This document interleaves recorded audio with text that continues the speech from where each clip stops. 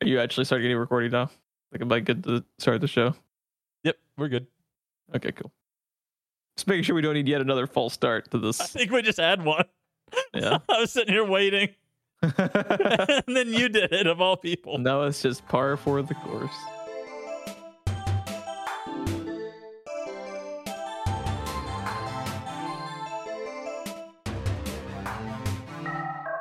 Welcome back, everyone, once again to a new installment of Screenplay Rewind. I'm Jeff. I'm Ron.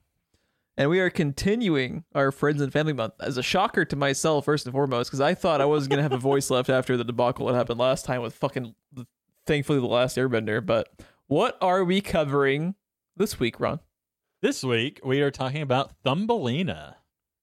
What a goddamn whiplash from The Last Airbender to Thumb fucking Lena, dude. Jesus. Oh, boy. But before we start talking spoilers on Thumbelina, Bobby emailed us again. He's the only one that consistently emails us. Yeah, by the way, thank you, Bobby. We love you. And also, if you would like your email or prompt, whatever, I was you can send it to us. Anybody else wants to email us?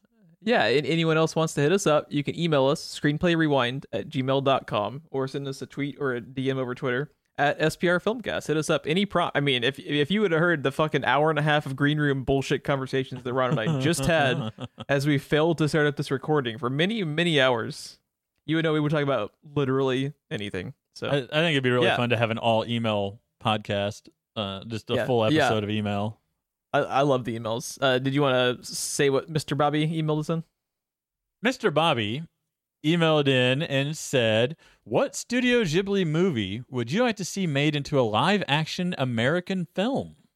And I think this question spawned out of us sending the tweets back and forth of, it was in like Tokyo, I think. They're starting up the actual Spirited Away theatrical production, which looks amazing if anyone's a Spirited Away fan. Amazing. Yeah, if anyone is a fan of Ghibli or Spirited Away in particular, like, go Google those images, because... And then go listen to our Spirited Away episode from last year. Absolutely. Yeah. Coincidentally, Chris's pick from last year. Yep. There you have it. Yeah, it's all full circle. Oops, all Chris's this episode. Oops, all Chris's. Yeah. So, what is your answer to this question? So, I would say none. If I had to pick one, I think the one that'd be fucked up the least would probably be Mononoke. That was my answer too, and I actually have a director choice for about. You?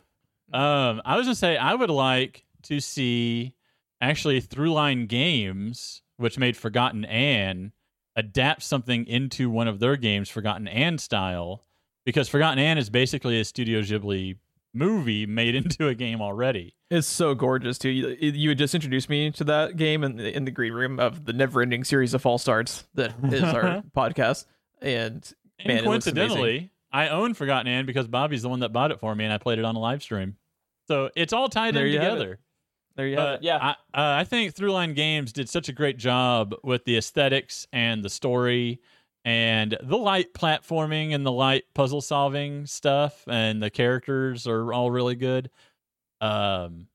I think they would do really good if you gave them, like, even Spirited Away, like they would do a fantastic job with something like that, I think.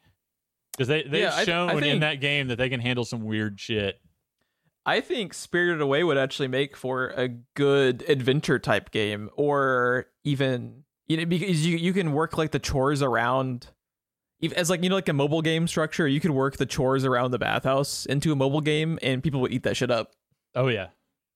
But my answer to it is Mononoke as well, but I think it's such a specific thing that you talked about, like it worries you because nothing's like Ghibli, and it's such a specific tone that they have. But I think what would be very interesting is I would like to see a Guillermo del Toro Mononoke movie, because I think he could actually convey that, because Ghibli always has this very specific kind of tone to it, and I think Del Toro's tone, he respects it, and his ability to kind of convey charm in his more, like, you think about, like the Hellboy movies and stuff like that, where it is darker subject matter, but he always has that kind of humor and lightheartedness along with it. Which is the point of Mononoke, actually, by the way, is the heart to that story. And there's a lot of dark shit going on. There's monsters, demons, but there's The stuff going on with the main character, especially, that movie is just not what it is without the heart that main character has. And the same thing goes with Spirited Away. And honestly, I think if not Mononoke, I think my runner-up would be for Del Toro also to direct. Would probably be God damn it! I did this off the cuff without. I can't think of it. What's the name? Christian Bale, Billy Crystal. I was going to say Howl's Moving Castle. That was going to be my second one as well. Yeah. God, but also tired. too. Yeah, I mean that's what happens when you record for an hour and a half before recording your actual podcast. Right. But and we're also recording this pretty late, so forgive us if we're even more stupid than we typically are.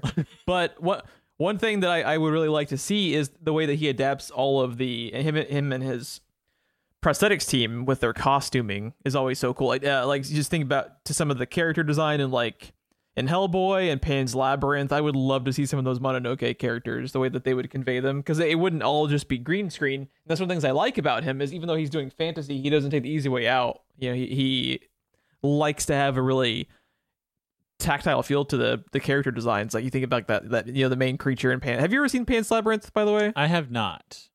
It'd be an interesting one to actually pick, I think, for this show. Aren't they remaking it or something? They're probably making it into a non-subtitled version for America because we can't read, apparently. I was going to say, you're talking about costuming and stuff, and I couldn't think of it, so I had to IMDb it, because I've only seen it the one time. But his costuming choices and some of his horror elements in Crimson Peak would be a good fit as well. Yeah, really like Crimson Peak. I think you and I are the only ones. Yeah, pretty much. Yeah, but I would love to see that. And in most instances, I agree with you. Don't touch them. I think Mononoke would probably translate the best, because some of the other movies are just I think Spirited Away. It's so culturally relevant to the East that trying to translate that to Western audiences in live action, I think would be difficult. The same could be said for Mononoke, but I think less so, because at the end of the day, and I'm not trying to boil down, Eastern culture or anything, but at the end of the day, you're talking giant monsters and a really wiggly, wormy demon, and a guy with a demon arm. I mean, and a giant deer.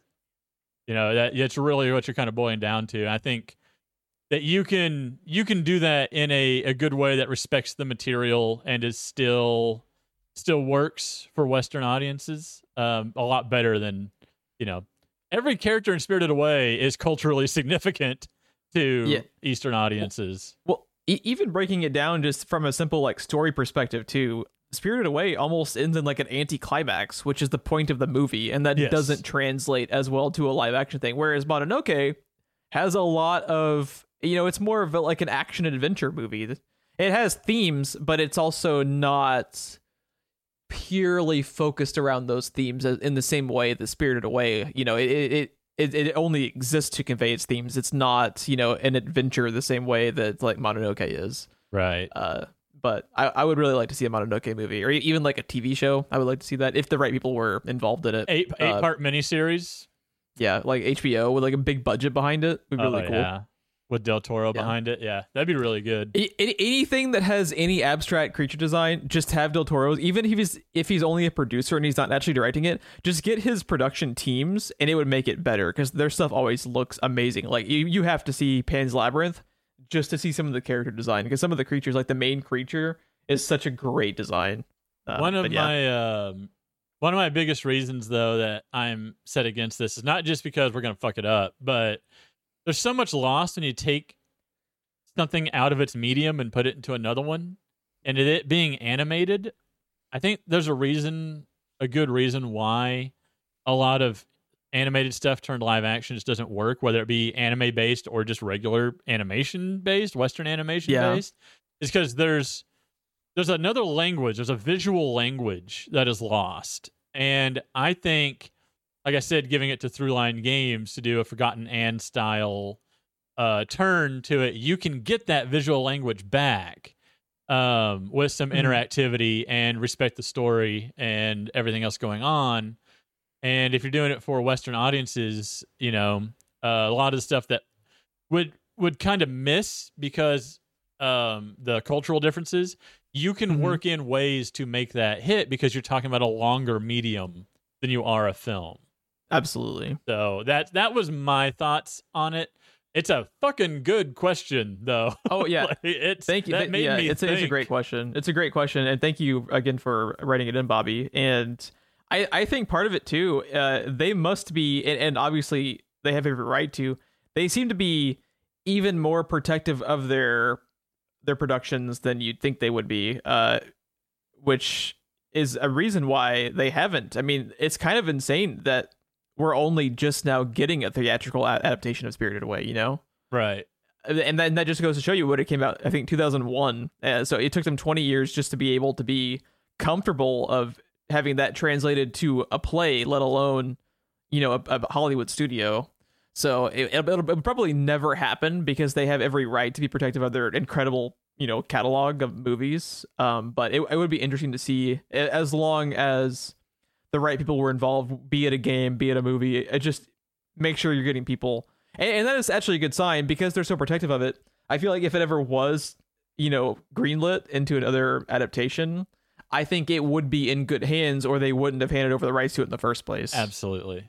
Yeah. That's why people are telling us to, quit holding our breath on that weird Chris Pratt Mario movie, because Nintendo is the same way.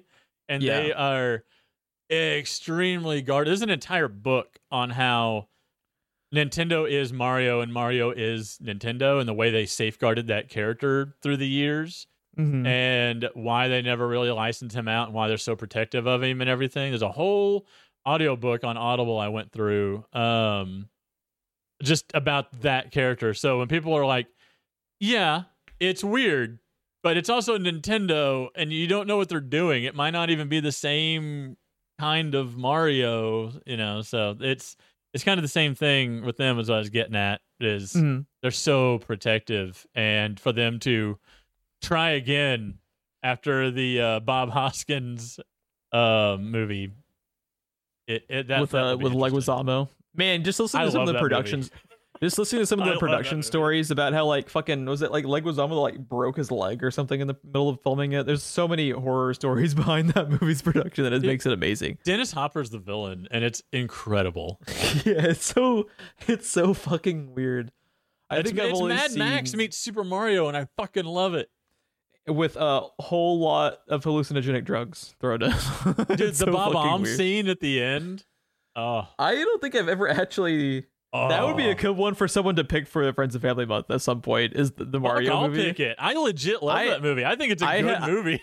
I don't think I've ever seen it all the way through, and it's fascinating to talk about, so we should have that on the show at some time. First name, Mario. Last name, Mario. Last name, Mario. Your name is Mario? Yeah.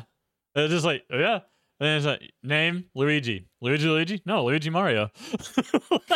That's a solid fucking joke. I fucking love it.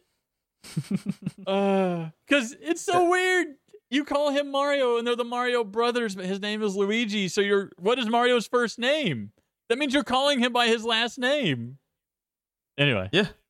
Asking the tough questions. Right. Yeah. Thanks, Bobby. Somehow Studio Ghibli led into Mario.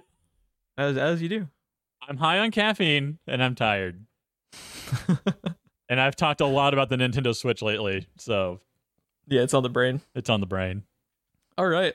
Nothing else is, but that is. Did you want to? So this was a selection by Chris.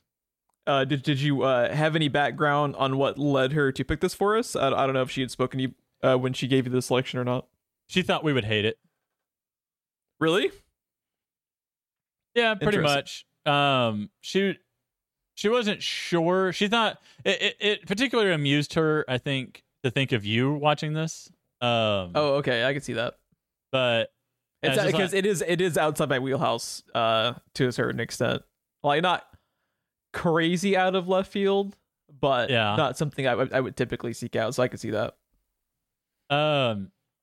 Jeff, do you realize that this movie came out in 1994, which means it was up against Lion King? Pretty wild, right? 2 years after Aladdin and 3 years after Beauty and the Beast.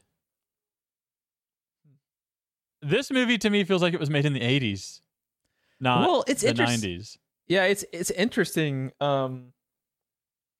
Like it has that Don Bluth aesthetic with like the people looking characters, but then there's a lot of there's almost like DuckTales style animation going on.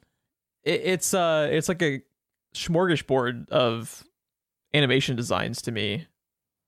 To where, yeah, I could totally see that, but I think that's almost intentional because when you watch, like, have you ever seen Anastasia by him? Yeah, that was like her.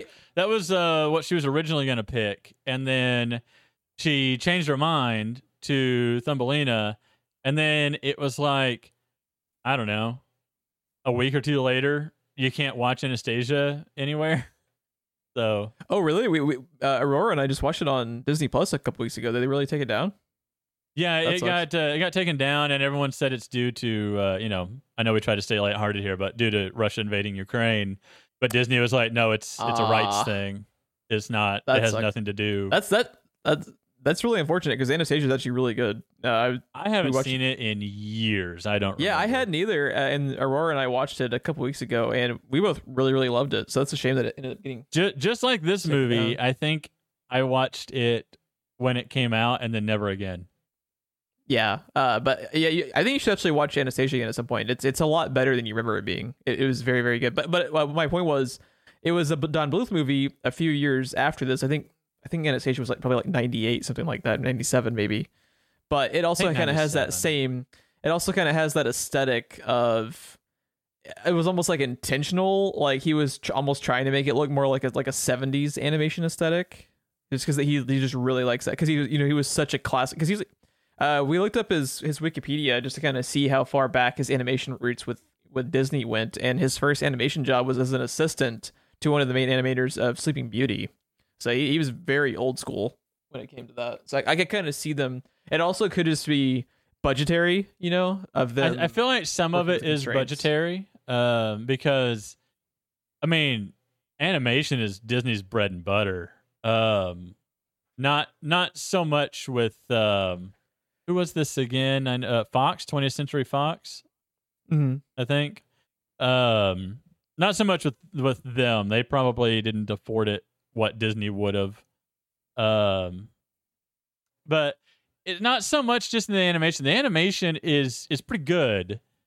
But even just like some of the lines and the storytelling and some of the songs didn't really land with me. It felt like a much older movie than it is. Yeah. It feels like a movie to me that was made in like the mid to late 80s that was released in the mid 90s. It's interesting.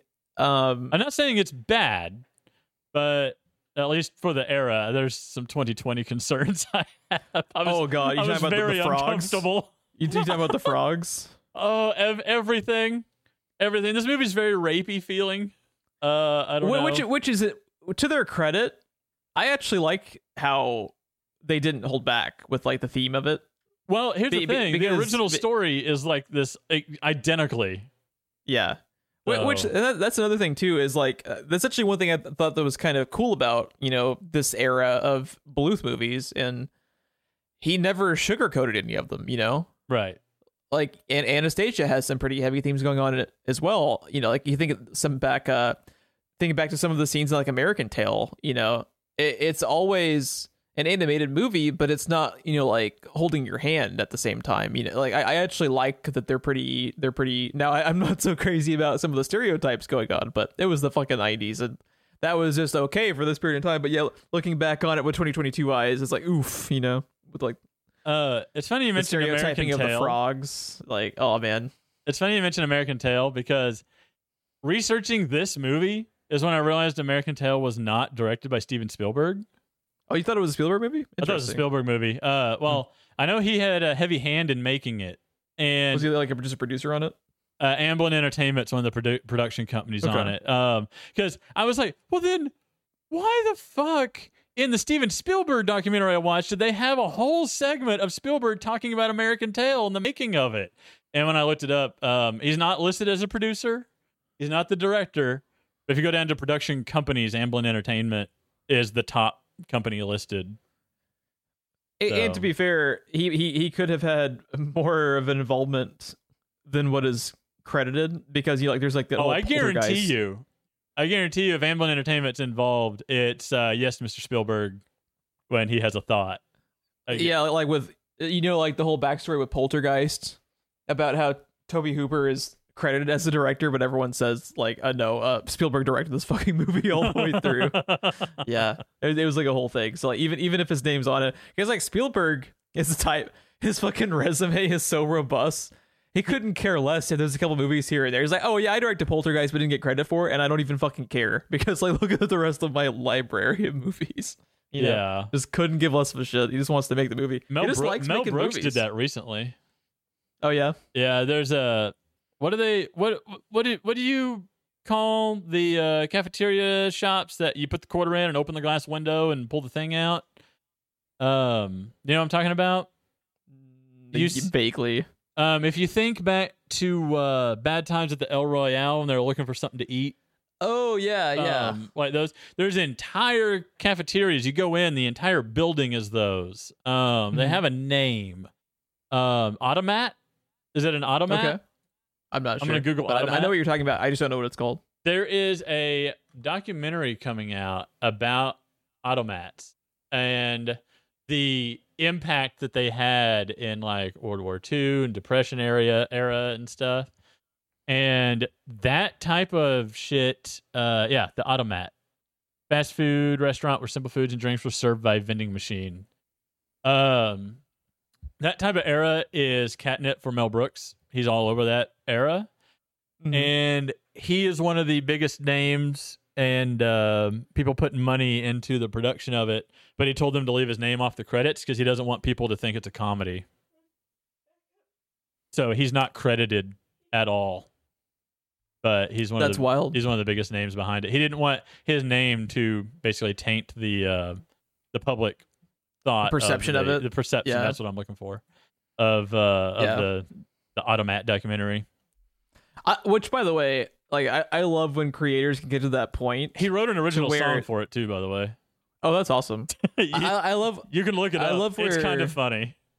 I mean, of course it is. I know he was being serious, but it was kind of funny. Man's a genius. Yeah, it's Mel Brooks. He can't not be funny.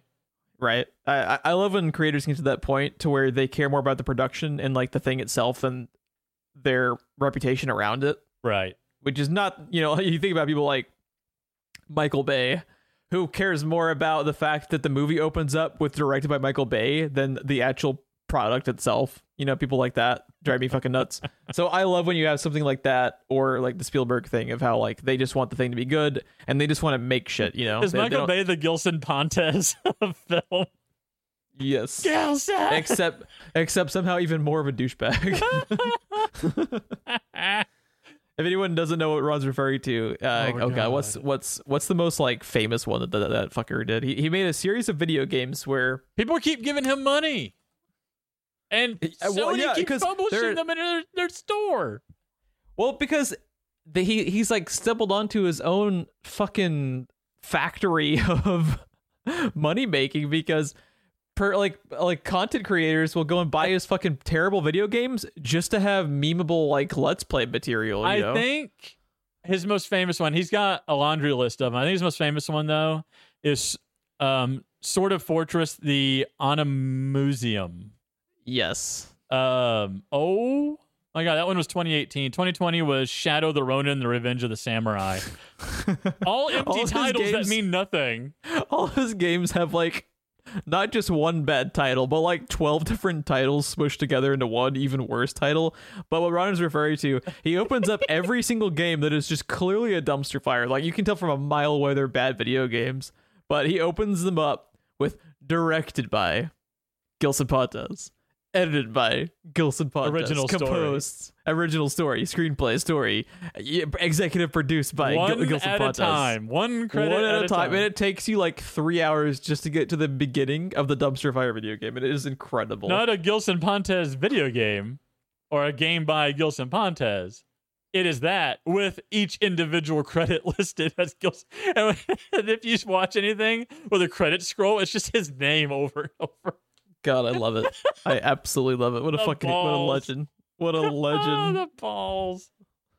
Anyways, Just to have just the lack of shame is respectable. You have to commend that. but like, you know the joke? It's like, well, my uncle works at Nintendo. Like, Yeah. his uncle works at Sony because his games are all in the PlayStation Store and they're all broken. And they pulled Cyberpunk for being a broken game, but they never pull his. It's like, what is happening? Oh man. Yeah. Anyways, back to the movie. Yeah. Back to the movie. So if people are unfamiliar, and I think you'd already warned, but spoilers for Thumbelina. It was a 1994 animated film by Don Bluth and Gary Goldman. Which, It is an incidentally, adaptation. we basically brushed past Don Bluth recently because when we were talking Deadpool, sexy motherfucker, I've been listening to that on repeat since we watched Deadpool. It's so good. It's so good. Back when the first movie came out, I listened to that every day driving to work for like a fucking month, dude. It's so good. I forgot it exists. I totally forgot the Deadpool rap exists. Oh my god, it's amazing. It's so catchy. And you'll be humming that shit all day, and it like puts you in a good mood to start your fucking day, dude. It's like magic. This shit's gonna have nuts in it. But we were talking about Deadpool, and I mentioned, Ryan Reynolds is gonna be in a Dragon's Lair movie. And I couldn't remember the other one at the time. It's Space Ace. Dragon's Lair, Space Ace, Dragon's Lair 2 is the 3 games that I talked about. Don Bluth is the guy that directed all 3 of those. And if you look at the animation in those games and you look at any Don Bluth animation, but particularly this one, 1-to-1. what's 1-to-1? Yeah, 1-to-1. He loves that style. It's almost like, I don't know the specifics of it, but wasn't like the whole point of Dragon's Lair to be able to like have a thing to generate money to put back into the animated productions? Because he became so independent that like I was reading on the Wikipedia for him, their first production studio actually went bankrupt. Oh, wow. Yeah. It's interesting. Like, I applaud anyone who is interested in animation and doesn't know much about Don Bluth. Go read his Wikipedia page because he has a lot of interesting tidbits. Like, I don't know if you're familiar with this either, but I learned today when I was reading up on him. Don Bluth is actually the first person in the animation industry to have a profit sharing system for the animators to actually Really? have their own profits generate from the productions. It's really cool. Interesting. Yeah. Because Disney does the whole workshop thing where you get a Disney movie on your resume and basically you can get any job you want anywhere, but odds are they're just going to hire you anyway over at Pixar and you're going to be animating Disney movies anyway. Yeah. They workshop the MCU scripts the same way. Mm-hmm. But because that's interesting, because the biggest thing that Disney did was no one animated anything the way he wanted, so he started his own Disney School of Animation. And I think you had to do a couple of movies or work for him for a certain number of years, and you can go off to do animation for anyone you want, but you learned how to animate the way he wanted for him. And then Don Bluth is doing profit sharing. That's interesting. Yeah, it's interesting because he has this background that makes him simultaneously come across as an asshole and also as like a genuinely good dude. So he's an interesting person. Sometimes success and asshole go hand in hand, though. Yeah, but I mean, just the fact that he went out of his way to start the profit sharing, he gave a shit. Like, he gave a shit to some extent, or he wouldn't have done that. I think he was just. Well, if your people working for you don't have any stake in what's happening, why do they care? Yeah, and I think he was also just so dead set on making these productions that are so. I mean, love them or hate them, like all of those Don Bluth movies are his. Like his voice is all over all of them. Because they're all very like especially with like Titan AE, Anastasia, and like with certain scenes in American Tail, they're always animation, but they're never spoon fed. They're not. They're he's like willing to have that kind of like darker edge to them, which I appreciate, looking back. Yeah. No, definitely. It's definitely sets them apart also. But and it's also interesting too. The fact that they're handling. Sorry. Oh, I was just gonna say, and it's interesting too. He's honestly making more of like a faithful adaptation of these Grimm's fairy tale type stories, because they always would sugarcoat them for the Disney productions for the most part. But like with Thumbelina, he is having those darker tones. Thumbelina he's is having those 1-to-1. themes. Thumbelina is just about 1-to-1. It's 20 minutes on Audible. I drove to Best Buy and back and listened to it. And yeah, it's basically a one. There's some minor differences, but it's basically 1-to-1. And I made the joke that it was the movie in a nutshell, and my wife facepalmed and was like, "You're gonna use that, aren't you?" And I was like, "Yep, Can't buddy." contain himself. But it just makes me, even though I don't love all of his movies, I can respect like what he was trying to achieve right with them. Just as a creator, I respect that mindset to it. But sorry, what were you saying? I was gonna say thanks. I completely forgot until you threw it back to me. I was like, "What?" Now hold on, Ron. Let me yell about M. Night for another 5 minutes, and you can have your turn. That is still my favorite thing that has ever happened. I started to talk. You're like, "No, hold on." And I never, ever do that in any situation. So when I cut someone off to continue raging about something, it's serious. Oh, that was great. Anyway, I couldn't have been happier about it, by the way. Like I said, I wanted to shut my mic off and just go get some popcorn during that whole episode. Right. Anyways, like you said, with the way he handles the way his movies at least handle the darker edge to them, or the darker content, is pretty interesting because they're all fairly successful at doing it, whether you like the movie or not.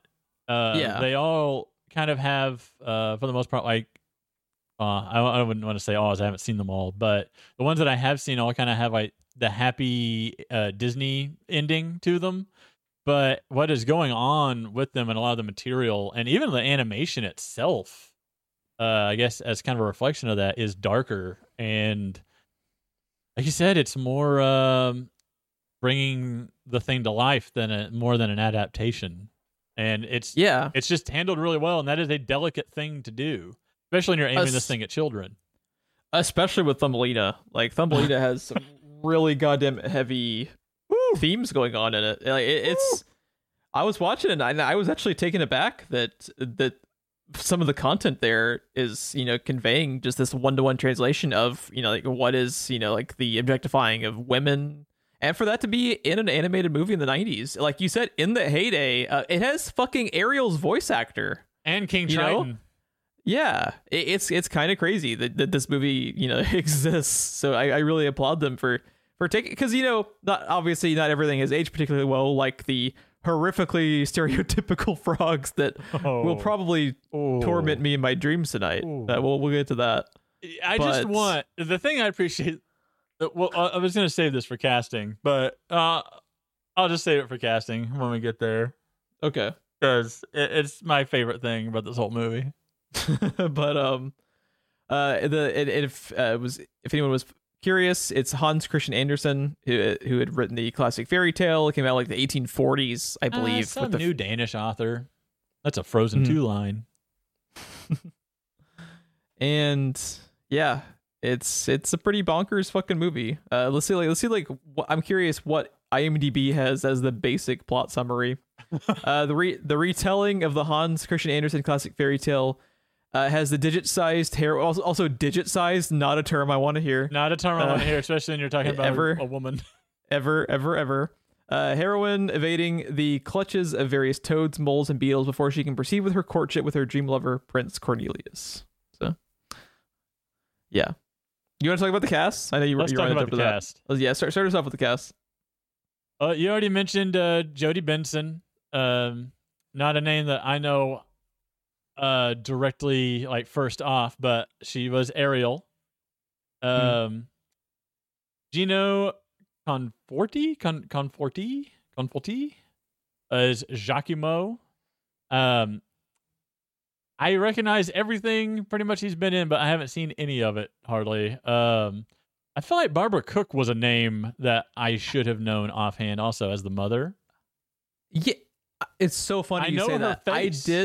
I did the exact same thing when we started up Thumbelina and they showed Barbara Cook as one of the actors, I was like, where do I know that name from? I looked her resume up on IMDb, and I wasn't familiar with anything because she was mostly just a TV movie actor in like the 70s and 80s and 60s. Yeah, and I'm just like, why do I know that name? It's such like a there's recognizable name. One Alfred Hitchcock Presents. Other than that, I don't. It's just so funny that you had the exact same reaction. She must remind us of someone else, is the only thing I can think of, because even her face looks familiar to me. Mm-hmm. But had the same reaction. Will Ryan is Hero / Reverend Rat. Shocking that was not Frank Welker as Hero. Absolutely shocking. June, the one animated property on IMDb that doesn't have Frank Welker's name on the cast. Right. June Foray is Queen Tabitha. King Colbert is Kenneth Mars, which, like I said, is King Triton, Ariel's father. Mm-hmm. Again, you haven't seen this yet, but you'll be half a fish and you'll like it. Oh my God, you have to watch Olaf Presents, dude. Yeah, that's Kenneth Mars. Gary Imhoff is Prince Cornelius, which I'm sorry, but Prince Cornelius, if this was made in live action today, there's no way that's not Chris Pine, right? Just looking at him. What's fucking funny too, since I had talked about us watching Anastasia a couple weeks ago, if Anastasia were to be adapted, Aurora and I talked about it. Even fucking Cusack's voice back then sounded like Chris Pine, but Chris Pine would be the main character, like the main dude, at 1,000%. So it's funny that you made that connection in this Bluth movie when I made it on the other one. There's something about one of the angles that they do with one of his reflections as she's thinking back on him that reminds me of Chris Pine from Into the Woods. I can see that. Is where that came from for me. Just with a much more unfortunate haircut here. Holy the fuck. With a real strong Matt Damon haircut going on here. That haircut, I feel like a lot of Don Bluth characters have that haircut. The main guy in Titan AE has something very similar. The Mop Damon haircut. Yeah. But Caro is Miss Toad, Ma Toad, Danny Man, Monzo, which that's the one especially, right? Is Mozo? I don't know. I don't know the names, but it's all woof. Oh, it's rough. Yeah, Toots is my favorite thing that has ever happened in an animated film. Just blindsides you out of nowhere in a quiet moment. You just hear Gilbert Gottfried just, yeah, Toots. How does his voice simultaneously raise my blood pressure and also be charming to some weird fucking extent at the same time? How does that happen? But I both love him and hate him at all times every time that man opens his fucking mouth. Holy fuck. The thing that I will forever associate him with more than anything now is just, Gilbert Gottfried, holy crap, you're my horse? Hey, ya, Peter! Family Guy, when he's Peter's horse. You just gotta love how you have some people like that in Hollywood history. It's like, this guy has a career just because he has a really excruciating voice, and there you go. He is my example of how you do the annoying loudmouth successfully versus Awkwafina. I can see that. I cannot stand Awkwafina. There's a charm somehow to Gilbert Gottfried that is missing from Awkwafina. Yeah. But yeah, just that moment, it's just such a quiet scene, and then Mr. Beetle passes by, and then, you duts! And I burst out laughing, and I laughed at it through the rest of the movie. His fucking voice, and it's like, especially his performance in here, it's not bad by any means. He's doing a great job with the character that he's playing. But I'm not joking. He was literally raising my fucking blood pressure as he kept talking. I was like, oh my god, this fucking character, dude. But then at the same time, it's just like he's like one of the best characters. And one thing I was talking to my wife about, which I guess I should have said at the beginning of this, Chris, the person that suggested this, is my wife. I kept talking about divorce is people love to put him with basically the opposite of his voice over and over and over again.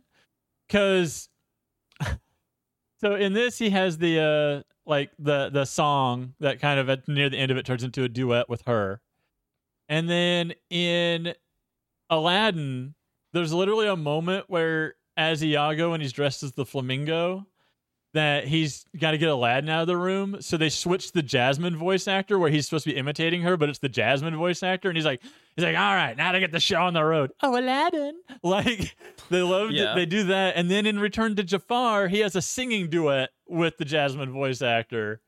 Mm-hmm. So it's like people love the juxtaposition between Gilbert Gottfried and literally any feminine voice because they keep doing it over and over and over again.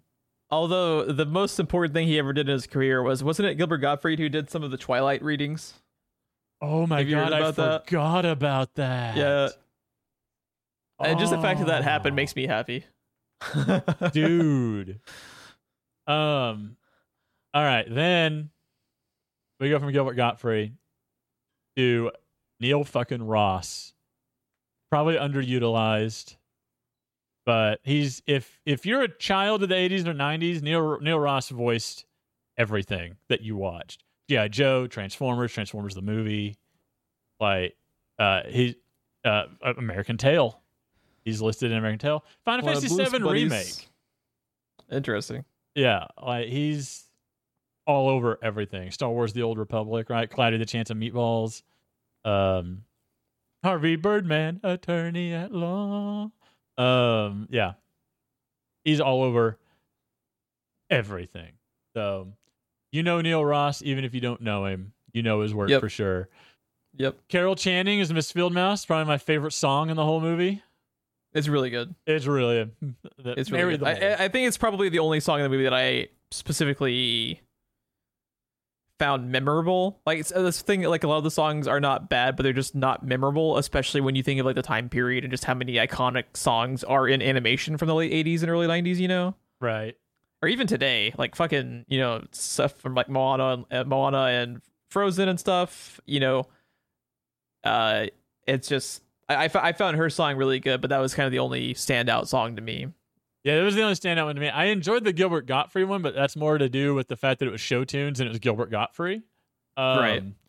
But yeah, the Miss Fieldmouse, that was probably my favorite song in the whole thing. And then goddamn legend as Mr. Mole, the war doctor himself. God, I love John Hurt, dude. I forgot he was in this until he started talking, and I was like, oh shit. I saw his name at the beginning. I was like, what? What? Yeah. No love more. That, man. Yes. John Hurt, absolutely on the Screenplay Rewind Mount Rushmore. Absolutely. 1000%. Like I said, he's the War Doctor. He's Ollivander in the Harry Potter films. He's the Elephant Man. He's Kane in Alien. He's Winston Smith in 1984. All over the place. If you want to make me just be devastated for an entire week, pick fucking Elephant Man. No thanks. For Friends and Family Month.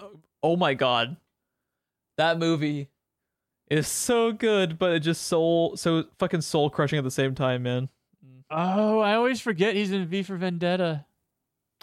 Oh yeah, he's like the prime minister, right? Yeah.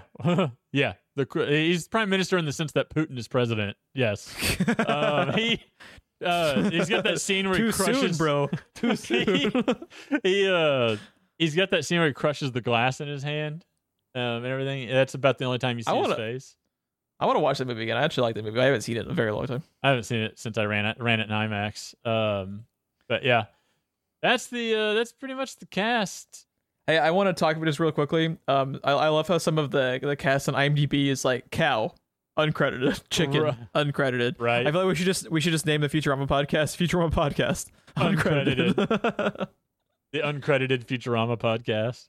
Yeah, really, really good casts outside of the frogs. Holy the fuck, the frogs make me sad. Oh my god, I hate the Goofs page on IMDb. I hate it so much. Why? What did you see on it? The richest rodent for miles around. Moles are not rodents. 9 out of 10 people found this interesting. Ron is the one. Oh my god. There's one for Frozen when she says in Let It Go, when she uses the word fractals. And someone is like, this movie is set in 18 whatever. Fractals wasn't a word. Are you serious? Yes. Who fucking cares? Oh, That's on the Goofs page at IMDb. Fucking look it up. And I think they had the year wrong too, because I think the year they said before photography, and there's photography in Frozen 2. Well, I think they just let that shit be ran like the fucking Wild West. I don't think they monitor the quotes, goofs, or any of that shit on IMDb. It's fucking localized for our time period. My God. You know, like some of this shit. No, if it's set in like 1400s, do you want to hear people talking like they're in the 14 fucking hundreds, Jeff? You gonna watch a whole movie of that? I also like how they got so butthurt over the fractals thing and not the fact that she has fucking ice powers. Yeah, exactly. Yeah, just like go fuck yourself with your fucking like you have split the hair so much there is no longer a hair left. It just like go fuck yourself, dude. But I digress. Anyways, I digress. Is also I think the cast is actually everyone's actually like really well chosen. Yeah, they're put in they're cast pretty well for their roles. Is what I'm trying to say. Again, I'm tired. I really like the Giacomo guy. Yes. Although I did write down that he's really bad at being a bird. But yes. He's Aurora and I were talking when we were watching it about how like why doesn't he just like fly her to the thing, and it made me think of the Lord of the Rings Eagles argument, and I was like, you know what? I don't get behind. I don't get behind the whole stupid ass Eagles debate over Lord of the Rings. I get behind the Giacomo being a fucking idiot and not realizing he can just fly her ass. You literally this movie's 10 minutes long. If he just remembers he can fly, you know, and carry her at the same fucking time. Yeah. Funny. There's something I want to look up because they said something in the original story that I don't remember them saying in the movie. But you know when he's upside down in the cave and she revives him? Yes. In the original story, when she hears his heart beating, she remembers that in the winter, swallows pass out until their body temperature reaches a certain level and they wake up again. So she hugs him until he wakes up. And I was like, is that a thing? I have no idea. They literally just pass. Like that's the thing that's wrong with him in the story is he was trying to help her and he didn't escape winter, so he passes out. I'm having a hard time like finding it on Wikipedia or anything, but we need fucking Cole Ross here to tell us about birds. But yeah, right, But anyways, and then I started thinking about swallows so much. All I could think about is Giacomo a European swallow or an African swallow? Does his grandfather smell of elderberries? Aurora had an idea in that she was saying maybe he does it on purpose so that she would kind of like become more self-sufficient and less reliant. But he's also just like clearly an idiot. So I don't know. I don't know what to believe because like he clearly has like a fucking posable thumbs and fingers, but he's like, what do I do with this thorn? It's been my wing for 2 years. I'm just like, come on, man, just pull the fucking thorn out, bro. His fucking Bloodborne-esque hand on the end of the wing was freaking me out. In the silhouette, of his hand. Oh my god. Yeah, I can see that. I like how the design looks like he's wearing gloves, right? Like he's got leather gloves on. But to me, it was just too close to something out of Bloodborne. I like his character though. I think he's a fun character. I think the performance is very good. Yes. I think the actor really sells what otherwise would have been like a really obnoxious character just because of how fucking stupid he is at times. But I think Gino Conforti actually like really sells it. Sometimes I had a hard time telling if he's French or Italian because he acts Italian and speaks French. When the movie started and he first opened his mouth and his like first line came out, I was telling Aurora that if this movie was made today, 1000% that'd be Lin-Manuel playing that character. Oh, absolutely. Yeah. Which now I want to see that movie. But no, like at the end of the day, and this is not to like, put down what Aurora's theory was. I think at the end of the day, it's a children's fairy tale made into a children's movie, and I think it just doesn't matter. Ultimately it's not the point. Like, in the original story finally ends with him carrying her, him flying off with her. So I mean, even through that entire story, no one is. I think he offers one time and she turns him down, and then every time after that, it's just that. But it's because there's a lot more going on here than because it's one of those. Bird. It's one of those things where it's like, if you get too caught up in like the specificity of it, you kind of lose the point, because it's a fucking fairy tale. Like, the whole point is the moral, Right. Like, people get too wrapped up in like the fucking fractal details instead of realizing what the gist of the movie is, Right. Yeah, it's, I don't know. I have a lot more issues with fucking Mama June over there, just letting her run around the chickens and geese that are probably just going to swallow her whole. When she almost cooks her into a fucking pie. Oh my God. And it's all sold as charming, and you're just like, oh God. I was mortified. I was like, you almost ate your fucking... First of all, she is also not disturbed enough when the tiny little person comes out of the flower. I'd be screaming and running for the hills if I saw a fucking digit-sized person. Nuke it from orbit. It's the only way to be sure. Jesus Christ. Mr. Mole's in the corner. Not again. Not again. Not again. Get this man some Pepto Bismol.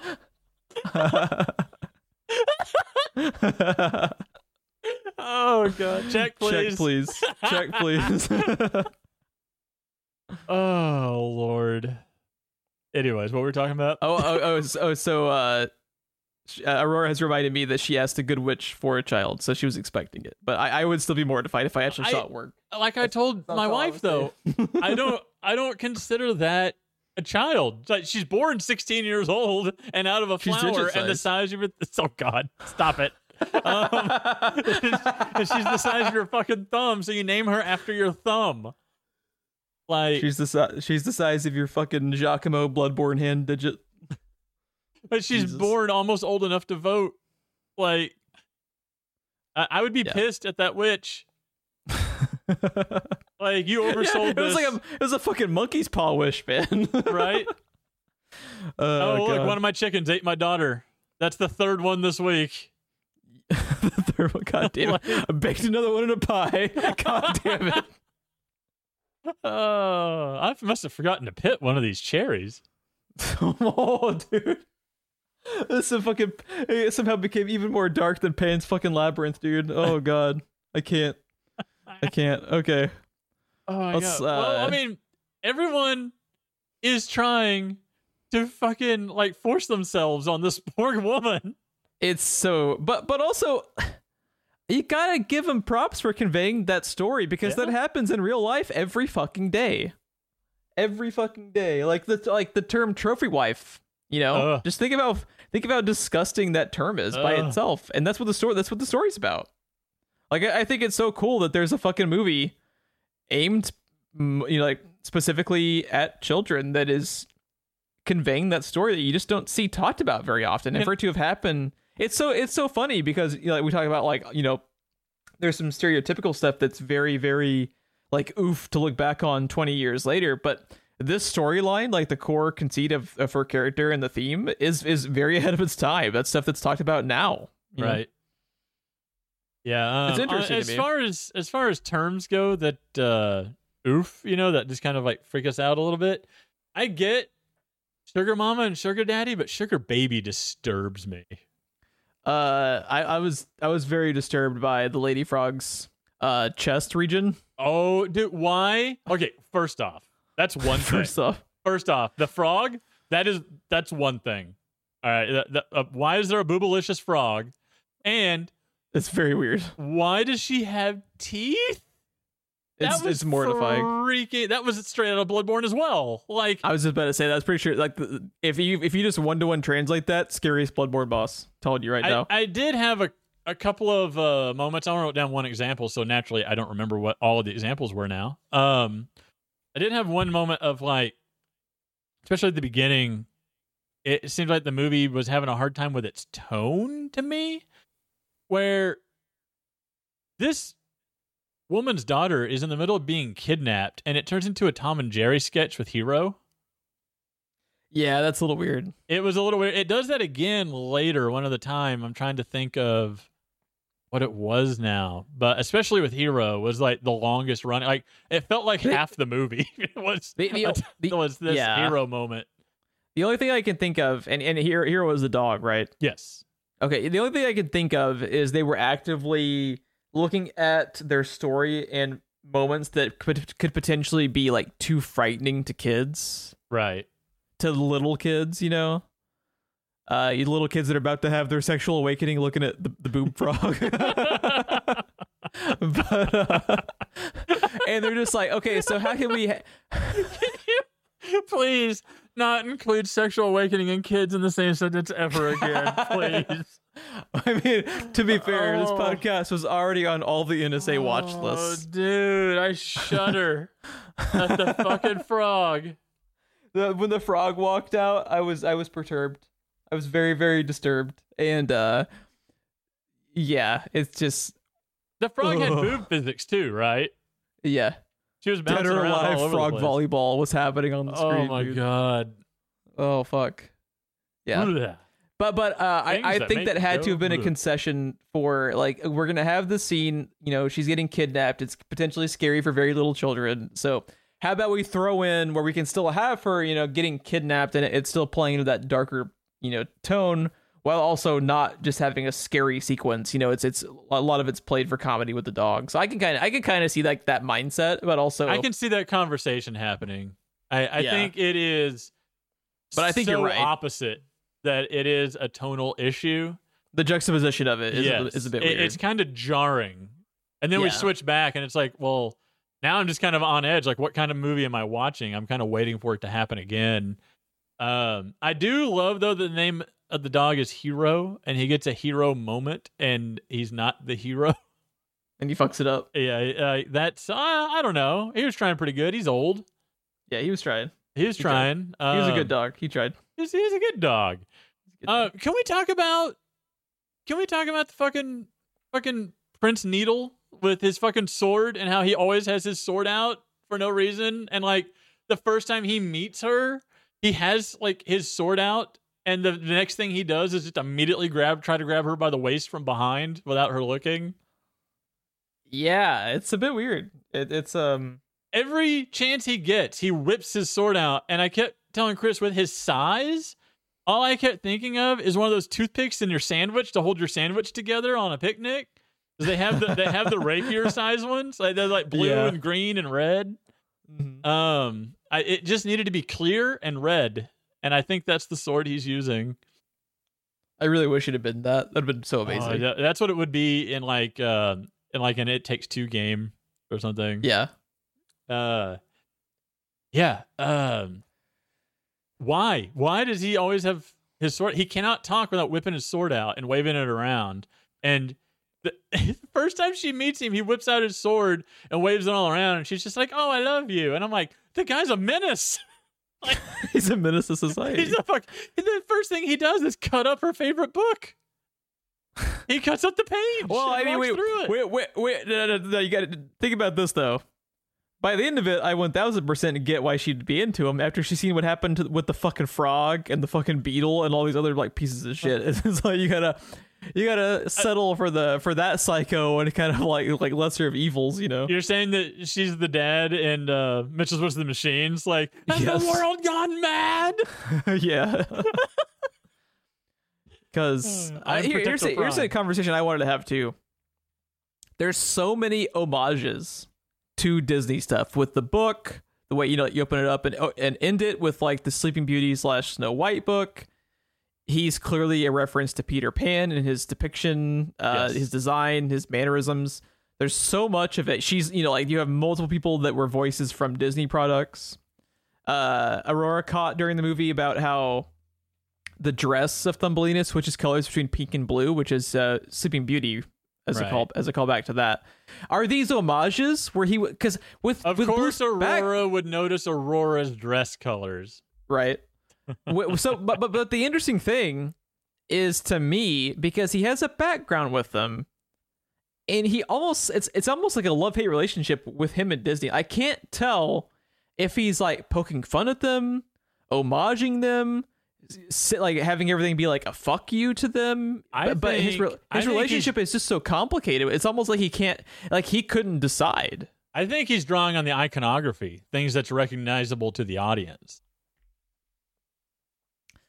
Is more what he's interested in. But there's so much of it that I can't tell if he's doing it mean-spiritedly or if it is just him, having like. I know. I think he's after the iconography. I don't think it's necessarily mean-spirited or poking fun at anybody. I think it's just this is what the audience recognizes, this is what they think of. And yeah, I think he's pulling on the iconography and playing on that. But he also never does that. He's the type that we were just like talking about, like with how it's a 1-to-1 translation and not an adaptation. Mm-hmm. He doesn't do that typically.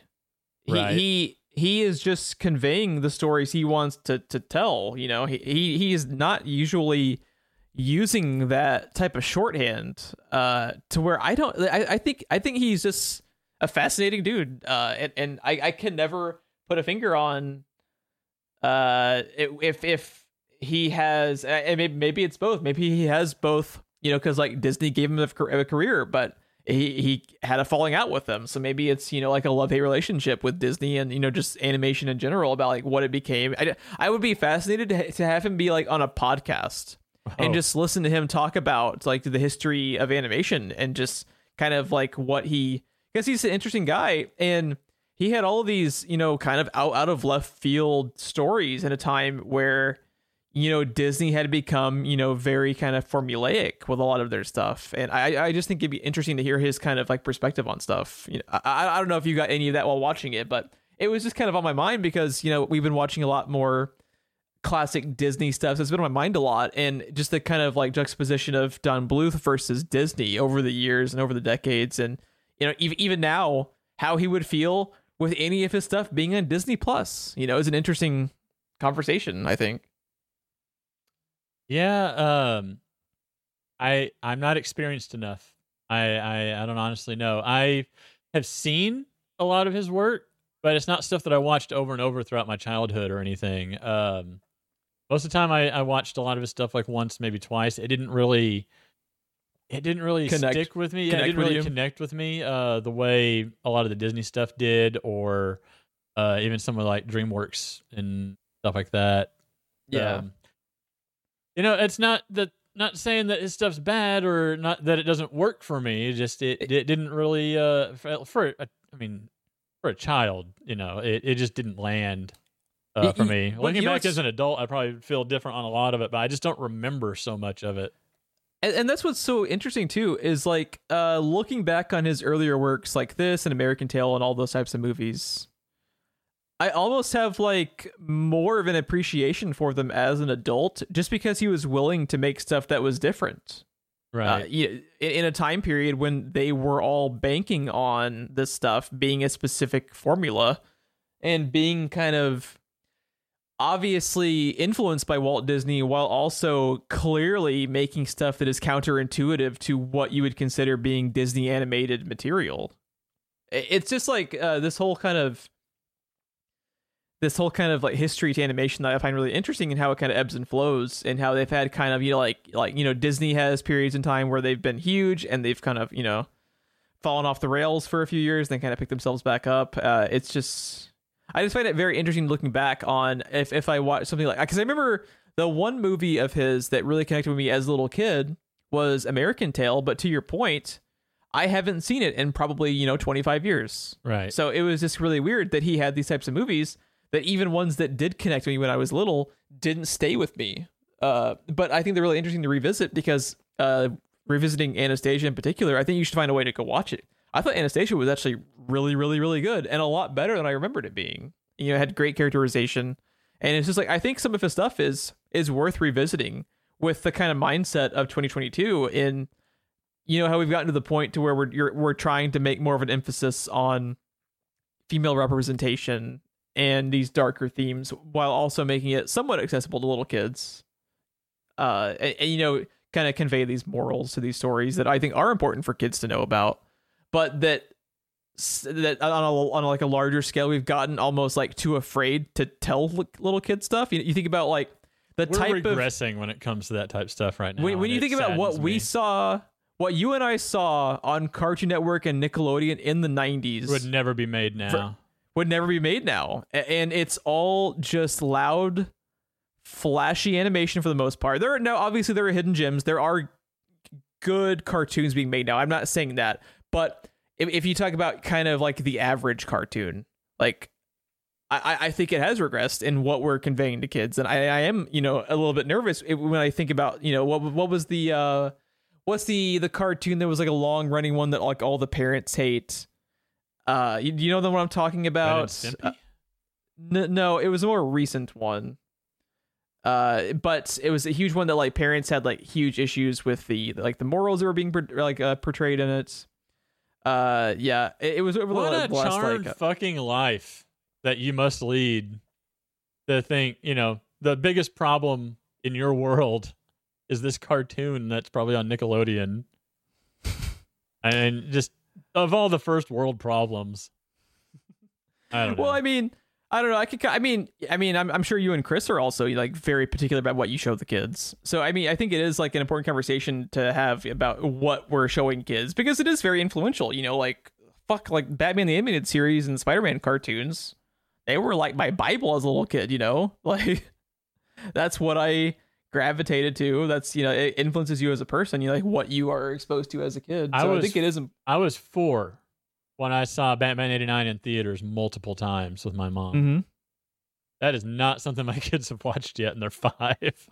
Yeah, right. You just thinking back, like alone, like would you show your kids Ren and Stimpy? Probably not. It's kind of fucked up. Not yet, no, for sure. Yeah. Paw Patrol and Octonauts and stuff a little longer, I think. Mm-hmm. I hate PJ Masks, though. I do have a problem with PJ Masks. We need to fucking get that off the TV. It's just bad. I don't like it. I don't like it. But oh man, yeah. I don't know. We've gone through pretty much all my notes except for my first one. That opening shot of the movie, very, very much Boletaria, I have to say. Right? That's just, some of the shit. It's just straight horrifying. Yeah, that first shot though, I swear to God, I want to get them side by side. Like Demon Souls would later do the exact same shot of something that looks very similar. Mm-hmm. And I think it was even like fog covered, and I was like, oh no. This story is going in a different route than what I remember. God, I'm just scrolling back through the IMDb and yet again finding the tagline of digit size, and I just never want to see that phrase again in my entire life. Please, this stop. will always forever be associated for me with "Hiya, Duts." It's so gross but so charming at the same time, and I just don't know. It's in a children's movie. Hiya, Duts. Nathan was saying it. Like, really? Yes. That's great. I was just like, oh my God, what is happening? I just can't wait till he goes to school and hiya, Duts. Just immediately expelled. Yeah. Oh my God. Oh my God. It's yeah. I don't know. Here's like, do you like the movie? Do you like Thumbelina? That's funny. It's exactly what I was going into. I think it's okay. I don't have any interest in watching it again. I still find it. My critique in '94, I feel like, is the same as it is now, which is it's kind of boring to me in places. Yeah. I appreciate it more than I like it, if that makes any sense. Yeah, like I appreciate what they were going for and how like kind of ballsy they were with it. But now, understandably, this isn't aimed as like a moral for us. This movie is, very important to like little girls around this time because there weren't a lot of stories that were talking about this stuff. Right. Yeah, I think it's beautifully animated and stuff as well. I just think the colors, while there's a lot of use of color, everything's so darker in tone, it almost comes across a little bit gray in places to me. Mm-hmm. Whereas, you're used to, when you think of animation, you think of Disney or even like DreamWorks or any of that stuff where it's just flashy and poppy, all opposite colors and stuff. like Kung Fu Panda, the way it pops, the use of color in Frozen and Moana, even. Dude, Moana is just the animation is. Oh my god! Just looking at the water in Moana blows your mind. But I that's not just Thumbelina, by the way. That's also. We're eventually going to cover Moana, and I have in my bullet points the water, the hair, and the clothing, the stitching in the clothing and stuff. And just like how good they've gotten. Like looking at like any of the characters' hair in Encanto was fucking. Did you watch it yet? I did. Miniature review, go. What do you think of it? Miniature review. My last point at Thumbelina was just I was gonna say the kind of color scheme you're talking about. Another movie. the color scheme you're talking about was just Bluth in general, because American Tail is also very kind of dreary in color palette. Anastasia is as well. I don't know Titan AE. Titan AE was very dark as well, but that makes sense because Titan AE was like sci-fi. I don't know how to describe it because it's not muted, but muted is what I want to say. It's like subdued. Yeah, I would say, because it uses a lot of color and it uses color very well, but everything there's no it's more of like it's like warm, the saturation is turned down. It's like the contrasts. Yeah, there's not a lot of contrast to make it pop like you talked about, and it makes everything just kind of like samey. Come across but not bad. He just likes that art style, and again, even the animation, like to the conversation we were talking about earlier about how he was kind of like bucking the trend a little bit. Just the fact that it's not flashy is interesting, because that's just like animation 101. He's not trying to sell you on the animation alone. That's animation 101 is to make, the characters pop, to especially if you're having it be a thing for little kids, because that's one of the things that when you're a little kid, the moving fucking colors are fascinating to you because your brain's not fucking developed yet, right. And that's just how it is. But he was just going for a different aesthetic, and I can also appreciate that. I appreciate like the aspirations of the stuff he did more than like the products themselves, which is something that maybe that's just me looking back as a fucking boomer, like, and just as someone who also tries to be creative sometimes, and just kind of looking back and like being able to appreciate that. It is interesting to kind of just buck the trend in the ways that he did. So. But Encanto, I thought it was okay. I'll probably never watch it again. Yeah, I didn't really like it, to be honest. I actually, interesting enough, I think the music's overrated, which pains me to say because I love Lin-Manuel. Watch yourself. It pains me to say it because I love Lin-Manuel. I don't really care for any of the songs, even the famous one. I don't care for any of them. Okay. When you say the famous one, are you talking about? We don't talk about Bruno. Yeah, I thought that one's okay. That song sucks. Don't listen to that one. The first, that's the famous one, right? Yes, Isn't that the one everyone talks about? Yes. Yeah, I don't like that one. We don't talk about Bruno or Bruno's song. That one's massively overrated. The only one I liked was when there's like a slow motion sequence where she's like talking about her family towards the beginning that I liked, and that was basically the only one. I can't remember how it went, though. It hurts us. I've been listening to Surface Pressure on repeat since I saw that movie. What's that one again? What scene was that one with? That is her sister, the super strong one with the donkeys dancing in the background. That one's okay. Oh, come on. I just this podcast I don't is know. over. None of the music hit me. I couldn't even remember like the sequence that it happened with. I just wasn't crazy about it. I was happy the movie existed to give me Surface Pressure. I've been listening to it on repeat since then. See, that's interesting because I'd already forgotten basically like the entire movie. Oh my god. Go back and listen to Surface Pressure. No, I'm not. I'm not saying it's. No, I'm not saying it's bad. It just wasn't. No, go listen to it. You didn't listen to it right. Yeah, I didn't listen to it right. You didn't listen to it right. Your opinion is mute. Watch it on YouTube and watch the dancing donkeys again. I'm not saying it was bad. It was good. I just didn't find it memorable. Like you just don't remember liking it is the problem. Oh, okay, that's fair. Yeah, the movie is not a good movie. I thought it was bad in general. I thought it was poorly written. I didn't think it was bad. I just thought it was incredibly milquetoast. That's what they called me in high school. The Incredible Milquetoast. It's probably one of the deleted scenes characters in Thumbelina was Milquetoast. But that's the prince, isn't it?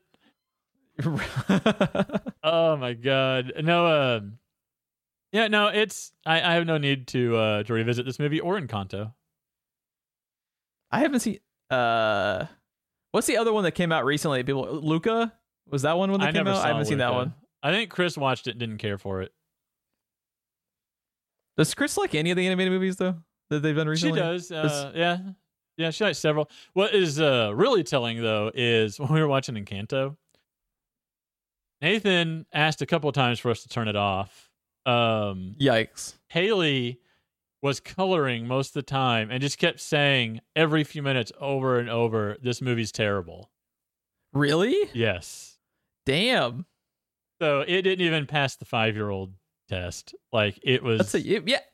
Dude, I'm telling you though, there's I swear to God, do you remember when James Cameron's Avatar came out and people were like losing their shit, the and you just watch the movie. The movie's bad. The movie is bad. Inside Out is also a bad movie that people are just like losing their minds over. I thought Avatar was bad before it was trendy to say it's bad.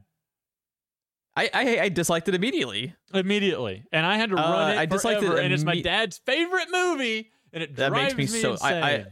I love your dad. He's awesome. I don't. Makes me so sad. He likes Avatar. He's kicked out of the family. Yep. I am Ron Snow now. I have removed the last name. I don't have a dad. My mom went to a witch, said she wanted a child, and I came out of a flower. That's how it happened. Yeah. Ron Bellina. Ron Bellina. The sequel we never knew we needed. Just don't say I'm digit sized. We don't like that. It's a slur now. It's a slur. It's a slur. I like how that's out of this fucking movie. That's the slur. That's the slur. Not I the can handle a boobalicious Mexican frog. Like what? Oh, they're Hispanic because there's actually like Spanish words on posters around their little boat thing, and I'm just like it makes me so uncomfortable watching it now. Yeah, I don't understand. It's so weird. It's so out of left field. Who said? But what if the frogs were Mexican? Like I don't get it. One of them is named fucking Gringo, dude. Oh man. Oh, and it wasn't even Mel Gibson. Oh, see if Mel Gibson voiced one of the Hispanic frogs in Thumbelina, instantly 10 out of 10 movie of the year. Oh my god! If we could have Hi Toots followed up by Sugar Tits from a frog. Sugar Toots. Sugar Tits. that's gonna be my Elden Ring character. All right. I 1000% approve of this message. It took us an hour and 15 minutes, but we got there. Is that our Futurama podcast? There you go. Hi, Sugar Tits. Right. God damn it. Oh. But yeah, I definitely don't hate this movie. I appreciate what it was going for. It's just not aimed at you and me, which I think you had actually talked about when you first said that Chris had picked it, and that you think it's probably going to be okay, but just not aimed at us. I think that's exactly what it is. It's just not aimed at us. It's fine. It's fine. It's fine. It's fine. But why don't you introduce what Bobby has selected for next week? I'm just making up words here. Was there a sentence in there? It's late. There's not. I'm very tired. It's very late. We were talking for an hour and a half about frog boobs, so my brain just no longer works. So yeah, what's Bobby's got on the way for us? Oh my god, frog boobs is the thing that just happened. That's my Elden Ring character's name. Frog boobs.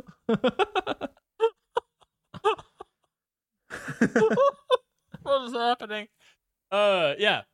Bobby has selected for us Tombstone, which I have never seen.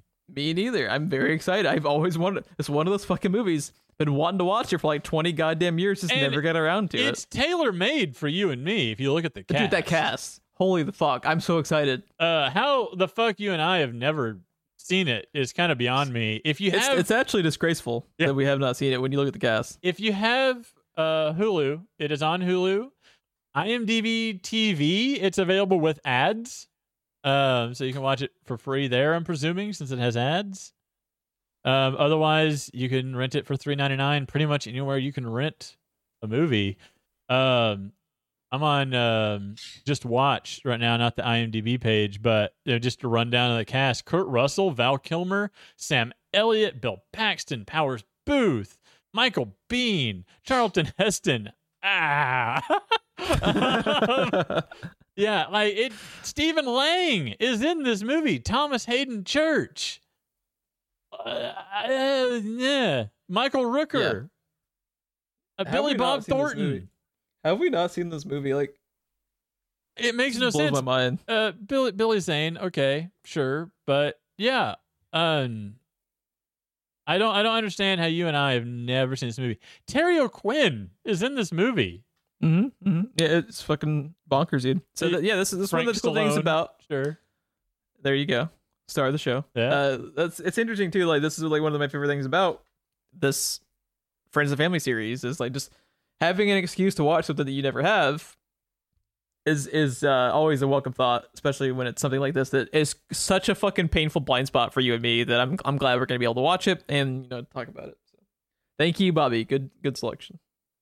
Cannot wait. Like we talked about last time about when he eventually trolls us, it is going to be spectacular. The worst fucking dumpster fire of all time, and I cannot wait. I think we're moving too slow for him. There's just certain things he wants to hear us talk about, this being one of them. Yeah.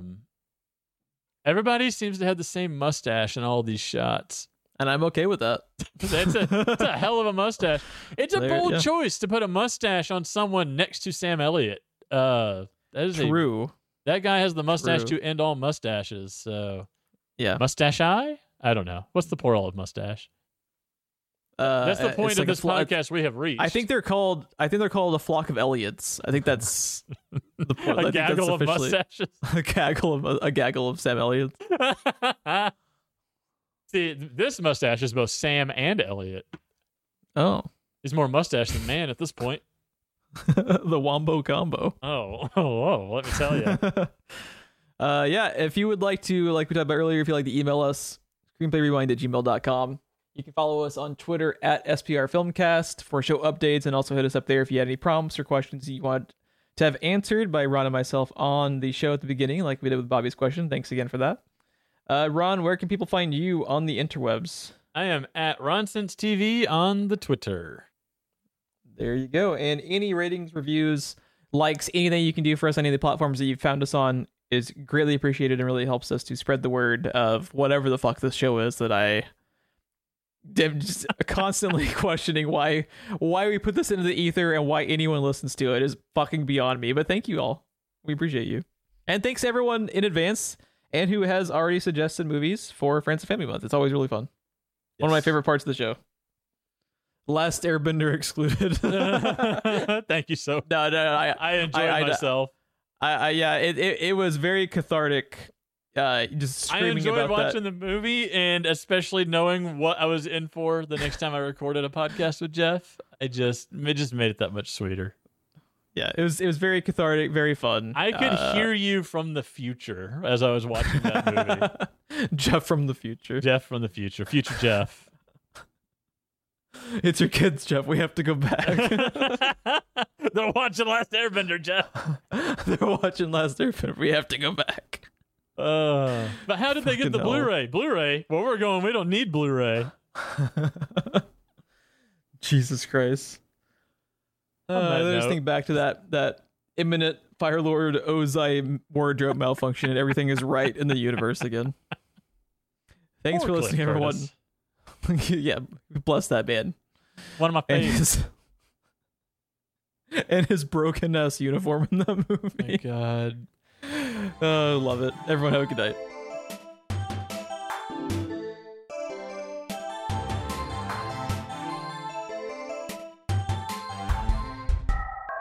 We should have opened the podcast with "Hiya, Tuts." Hiya, Tuts. Or I'll spit out cereal. Are you okay?